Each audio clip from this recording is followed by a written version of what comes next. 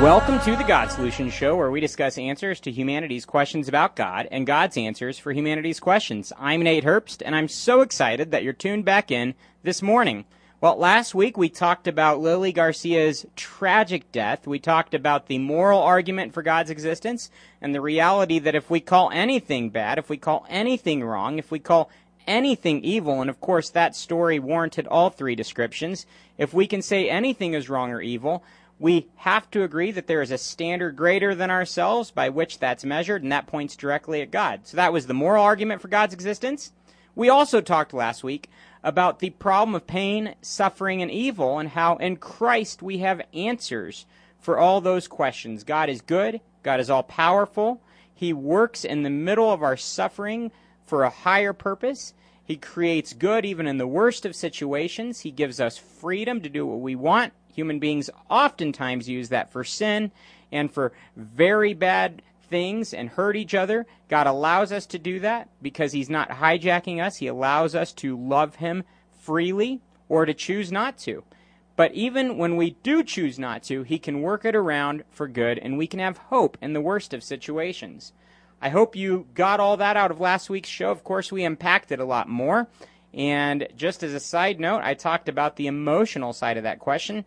I said if you're going through pain, God has hope for you right now. So I hope as you're listening, you know that these aren't just trite answers. These are real answers that we can really stand strong on and have confidence in. If you missed last week's show, you can go to GodSolutionShow.com. Since last week, I spent a lot of time on campus talking with college students. That's kind of my full-time job, talking with college students about Jesus on campus, helping those that don't yet know Christ come to faith in Christ, and helping those that do know Christ walk stronger with Him and share Him with others. So I spent lots of time on the college campus since last week, and I heard many times, over and over, that people did not believe in God because of exactly what we talked about last week, the problem of pain and suffering. I had numerous people say things like, if God does exist, He's sleeping on the job. Well, those are the questions that people ask in the middle of tragedy. They're the questions that people are asking right here in Albuquerque with some of the tragedies that we are experiencing as a city right now. I pray that you'd be praying for the police officers of this town as they mourn the loss of one of their own, and pray for that family as they deal with this loss. But as we think about these tragedies, these questions are on all our minds, and that's why I wanted to discuss it last week. Well, before getting into more interviews or more hard apologetics, I wanted to take a break this week, especially after everything I heard last week, and I thought I really want to spend a few minutes and help you learn how to answer those questions when they come up. So a lot of times we talk about the answers and the evidence, but I haven't spent all that much time equipping you to share your faith or giving you ideas for how you could have those apologetical conversations with those in your sphere of influence. That might be people at work. That might be people in your neighborhood. That might include friends and relatives. Whoever it is, I want you to be able to walk away from this show equipped to share the hope that you have in Jesus Christ with those around you. Part of that involves sharing the answers. So this show really focuses on the evidence and the answers. And I hope that we give you the evidence you need to answer your own doubts. But more than that, I hope we give you the evidence you need to answer the questions of people that are genuinely searching that you run into on a daily basis.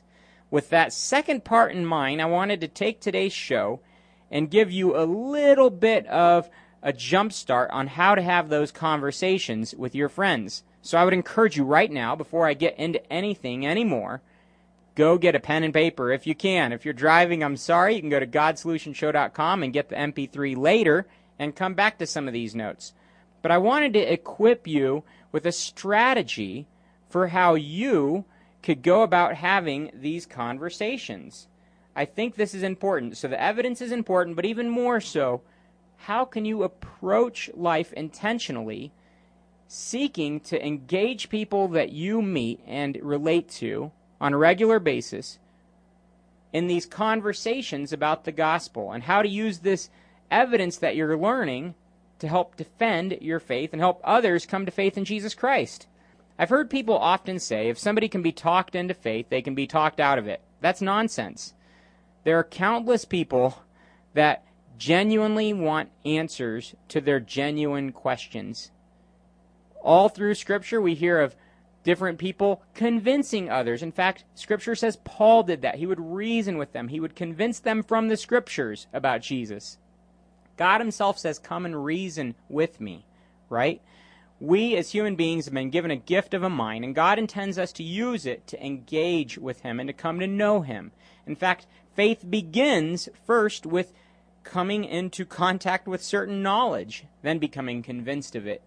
So the idea that somebody doesn't really need evidence because they could just get talked out of it later, that's not true. In fact, most of your schooling you still believe, indicating that the evidence you were taught in school stuck with you. You weren't talked out of it.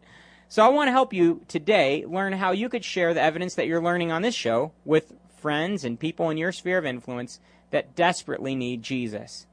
Yesterday I had the opportunity to talk for a few hours with a young man that is genuinely searching, and it was such a pleasure to talk through some of these answers with him and to realize there are so many people out there that genuinely want to hear about Christ.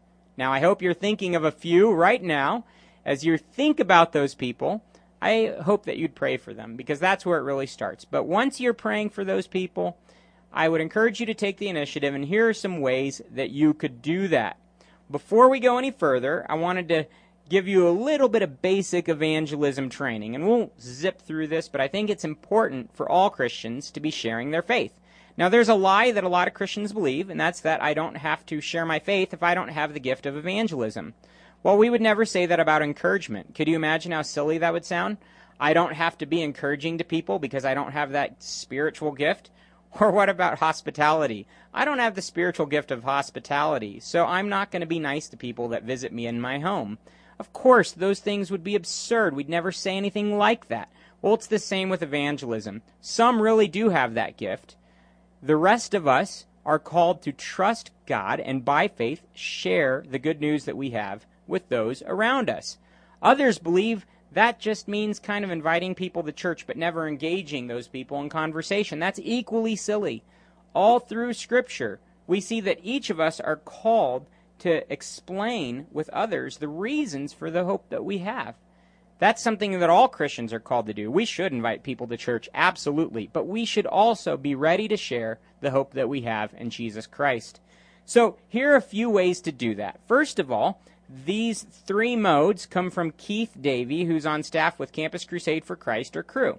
He says there are three types of evangelism. There's the natural witness. This is just inviting friends and family to get to know you and to kind of bring up Christ in the process of the relationship. It's natural. It kind of happens. It's at the workplace. It's in your home. It's over the dinner table. That's a great way to share your faith. The next one is the body witness. This is inviting people to Christian events where they will see the body of Christ and they will be drawn to Christ through it. That might be a Christian concert. That might be church. Who knows? Maybe a retreat. But whatever the case, people come, they see the body of Christ. They're drawn to Christ when they see the fruit of the Spirit: love, joy, peace, patience, kindness, goodness, gentleness, faithfulness, and self-control in Christians. Now, the final mode is one that a lot of people find difficult. And don't worry, I find it difficult too. This is the ministry witness. This is where I actually take the initiative to go out and engage people I do not know to share the gospel with them. Now, it is difficult, it is scary, but I would tell you one thing: it's the only example that I see in the New Testament. I don't even see the other two modes in the New Testament. That doesn't mean that they're not for us. That doesn't mean that they're not valid. We should find any way we can to share the gospel. But what it does mean is we should follow the example of every Christian leader in the New Testament who took the initiative to share the gospel with people they didn't know. In fact, that's the only way we're ever going to reach the world for Christ.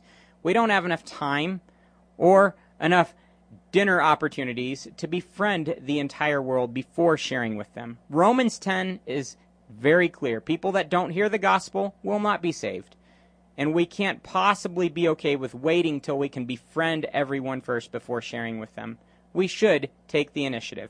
Now, again, all week long I've been doing this on the college campus, and I've had one great conversation after another. These conversations don't have to be weird, they don't have to be bad, they don't have to be awkward. With a little bit of training, you can take the initiative to share your faith, and there can be great, great results that come out of those conversations. So those are the three modes: the natural mode, the body mode, and the ministry mode. And all three are important. And I think the ministry one is particularly relevant because it's the only way we're going to reach the whole world for Jesus, and it gives me a lot of training for the other types of evangelism as well. Now, Keith Davey with Cru also came up with the 4 sound barriers, and these are important to understand. Each of these is a barrier because it's a time that you must say something, so sound must come out of your mouth, but it's difficult, and it can even be a little bit awkward. That's why it's called a sound barrier. Anyway, the 4 barriers go like this. Number 1 is meeting someone and beginning a conversation with them. That can be awkward, especially if you don't know the person. You can get good at learning how to meet people, and you can even use some good tools to help you get past that first barrier.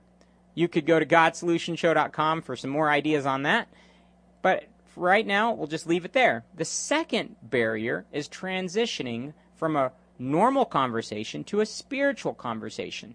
The best way to do that is to use a question. And I would encourage you to use a question that comes out of something that you already talk about. If you talk a lot about sports, bring up a Christian athlete and ask the other person what they think about that athlete and start a conversation that could lead back to Christ. If you talk a lot about politics, ask them what they think about the political system, where their hope really lies, what they think the answers to the problems we face are, and then use those conversations to come back to Christ. If you talk a whole lot about the news and current events, maybe use some of the events that we've talked about on the show, like this tragic shooting last week, and bring it back to an apologetical or gospel conversation. Anyway, that second barrier is transitioning from a normal conversation to a spiritual conversation. The third is going from that spiritual conversation to the gospel. Again, you can just use questions. And if you're already talking about spiritual topics, it's not all that hard to transition to the gospel. You could say something like, well, I'm a Christian. What's been your experience with Christianity? That simple question opens up an entire conversation about the message of Christianity. I've used that question a million times. I learned it from Russ Akins, my boss, the president of Master Plan Ministries, and it's a question that always brings conversations back to the gospel. All right, the final barrier is bringing someone to a point of decision. Now, we can share the gospel till we're blue in the face, but if we never bring someone to a point of decision, asking them to respond to Christ, we won't get very far. So that's the fourth barrier, bringing someone to a point of decision. So again, the 4 barriers, just recapping, are 1, meeting someone and starting a conversation, 2, transitioning to a spiritual conversation, 3, transitioning to the gospel, and 4, transitioning to a point of decision. And if you're intentional, you can do that with any conversation. So where does apologetics come in? Because as you're having these conversations, you're going to have questions come up that you can answer. That's where this show comes in to play. As you share the gospel, you're going to encounter different objections. I would encourage you to be very cautious and to listen carefully to hear what other people are saying. Listen for their objections. Listening is as much a part of evangelism as talking ever will be. Listen carefully and try to really understand where this other person is coming from. What are their core beliefs? What are their biggest questions? What do they really need answered so that they can come to a point of putting their faith in Jesus Christ? If you're just tuning in, you're listening to the God Solution Show. You can find out more about the show at GodSolutionShow.com. Thank you so much for listening. Typically, we are getting deep into apologetics. This week, I'm kind of taking a different angle, and I'm talking about how to engage those you know in apologetical, evangelistic conversations. We just went through some basic evangelism training that helps get those conversations started. And I just want to encourage you, there are people all around you that are ready to hear the gospel. The harvest is ripe today, just like it was when Jesus said the harvest is ripe, but the workers are few. So I encourage you to take the initiative to share your faith. If you missed the first part of the show and you want to hear some of that basic training, go to GodSolutionShow.com and look for this week's show. All right, so getting to the apologetic side of this conversation. How could you have meaningful conversations about apologetics, about all that you're learning on this show and hopefully in other places too. I would encourage you to be reading a lot of good books on these topics. How can you be sharing that in a kind and intentional way with people that you meet? Because people all around you have genuine questions that they really need answered. Well, here are a few ways to do that. One, as you have these conversations, like I said, be listening to understand where they're coming from. You are going to hear a lot of their questions, a lot of their objections, and a lot of their beliefs as you learn to listen carefully. As you listen carefully, ask God to give you wisdom. He says He will in James 1:5, and then think through questions that you could ask them based on their questions. You can ask questions that help draw them out. I remember there was a guy that I was sharing the gospel with about 10 years ago. We met for 8 weeks going through the gospel week after week after week after week. He was a student that I met on the campus. The 8th week, he started talking about some different issues that I felt had no connection whatsoever to what we'd been talking about. I was very confused. I didn't understand what was going on. And as I sat there and kind of prayed in my mind, listening, striving to understand where he was coming from, God showed me what was going on. So I asked this guy, "Are you trying to tell me da-da-da-da-da?" And he said, "That's exactly what I'm trying to tell you." Now, this was an objection I'd never heard before, and it wasn't apologetical at all. It had to do with personal relationships. And as I shared a very simple answer to that very simple question, he said, "Are you kidding me? Of course I want to put my faith in Christ." And right there, he put his faith in Christ. See, if I hadn't been listening, I would have missed what his real objections were. And I might have spent a whole lot of time talking about things that weren't even important to him. I really can't stress this enough. Listen carefully so that you'll best understand where their questions and objections really are. Now, if the person you're talking to has strong beliefs about something, and those are the reason that they're not trusting Christ, I would encourage you to talk through those. And a good way to do that, again, is using questions. Please read Tactics by Greg Koukl. Greg Koukl was on the God Solution Show about a month ago. If you missed that interview, go to GodSolutionShow.com and check out what he had to say. I think we have 3 parts to that interview online right now. But anyway, pick up his book, Tactics. It is a great strategic way of bringing Christ into your conversations and to drawing people out in an apologetical sense. It's a great book, so please get it. But one principle that's going to come up in that book over and over and over again is to ask people questions based on what they say, and I think specifically to ask how that would apply to itself. Here's an example. I was sharing the gospel once with a guy that said that he had long ago even been in seminary wanting to be a Christian leader. And then it occurred to him that it's wrong to have a firm perspective about anything. So this man told me, "I have now decided, and I've spent the last 30 or 40 years believing that it is wrong to have a firm perspective on anything." So I just applied that to itself. One of the tactics of the book, basically. It's kind of the main theme of the book. I said, "Excuse me, but isn't that a firm perspective about something?" The man sat there with his mouth open. He did not know how to respond. He was shocked, and it opened up some honesty.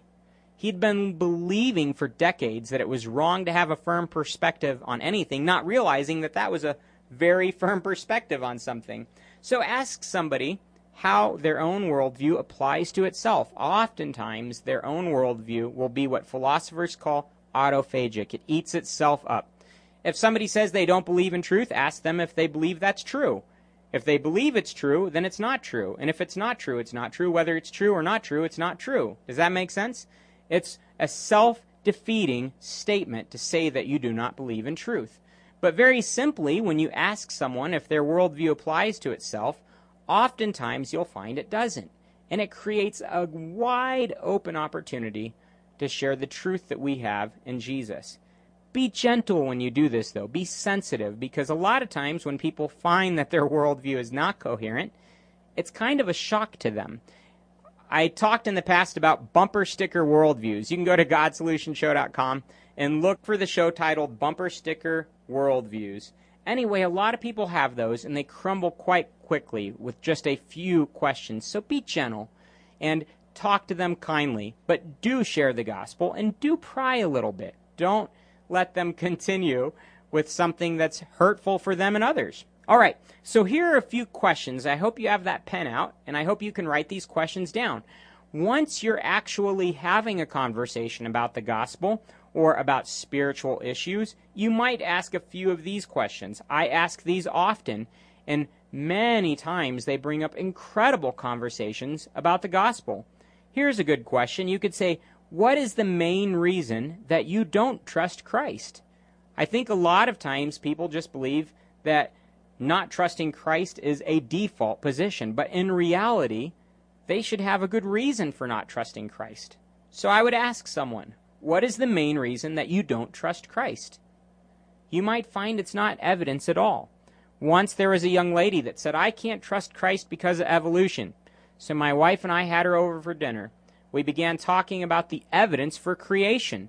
As we talked with her, it became very apparent that she didn't have a clue about evolution, creation, science, none of that. Shortly thereafter, she began bawling her eyes out. The real reason she hadn't been trusting Christ is she had been abused in her past, and she'd been holding that against God. That night, we talked through that issue. We gently pointed her back to Christ, and she made a decision to put her trust in Christ that night right in our living room. There are many people that as you start asking these questions, I think you'll have similar conversations take place. Okay, another good question you could ask. What objections or arguments against Christianity do you find compelling? You might find that they don't have a single compelling argument against Christianity. Well, that would tell you a whole lot. That this isn't something that they are attacking from an intellectual, atheistic kind of perspective, but rather it's an emotional decision. I wouldn't point that out. I wouldn't make them feel stupid. But for your own knowledge, it would help you know where you're going with this conversation. Again, be sensitive and gentle and direct them towards Christ. A third question you could ask would be, would you be willing to talk more about those objections and discuss the evidence? So if they do have objections, invite them to continue meeting with you and talking with you to talk through some of those objections. I've done this for years with countless people. Some people have ended up becoming very close friends. Some have become Christians, some have not. The ones that have not, I still continue to have these conversations with to this day. My encouragement to you is to invite them into a conversation that's ongoing with you about their objections. Let them know that you're a friend that will not be offended by anything they say. I often tell people that nothing you could say would offend me. Invite them into this conversation with you about their objections. Okay, another question you could ask would be, what would it take for you to believe? A lot of times I've asked this, and people can't really put their finger on it. And so I really want to help them.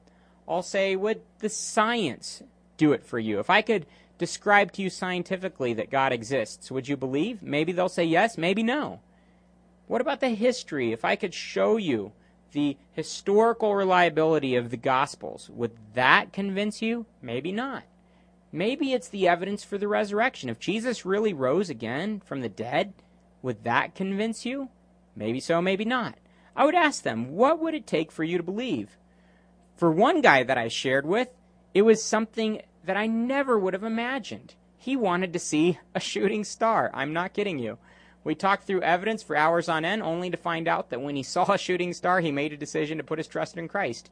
Interesting reasoning, and I don't think I would necessarily encourage that of seekers, but at the same time, be sensitive and ask people, what would it take for you to believe, and try to meet them on their level. Don't force them to come up to your level. Okay, a fifth question that you could ask would be this. If you were convinced that Christianity was true, would you want to follow Christ?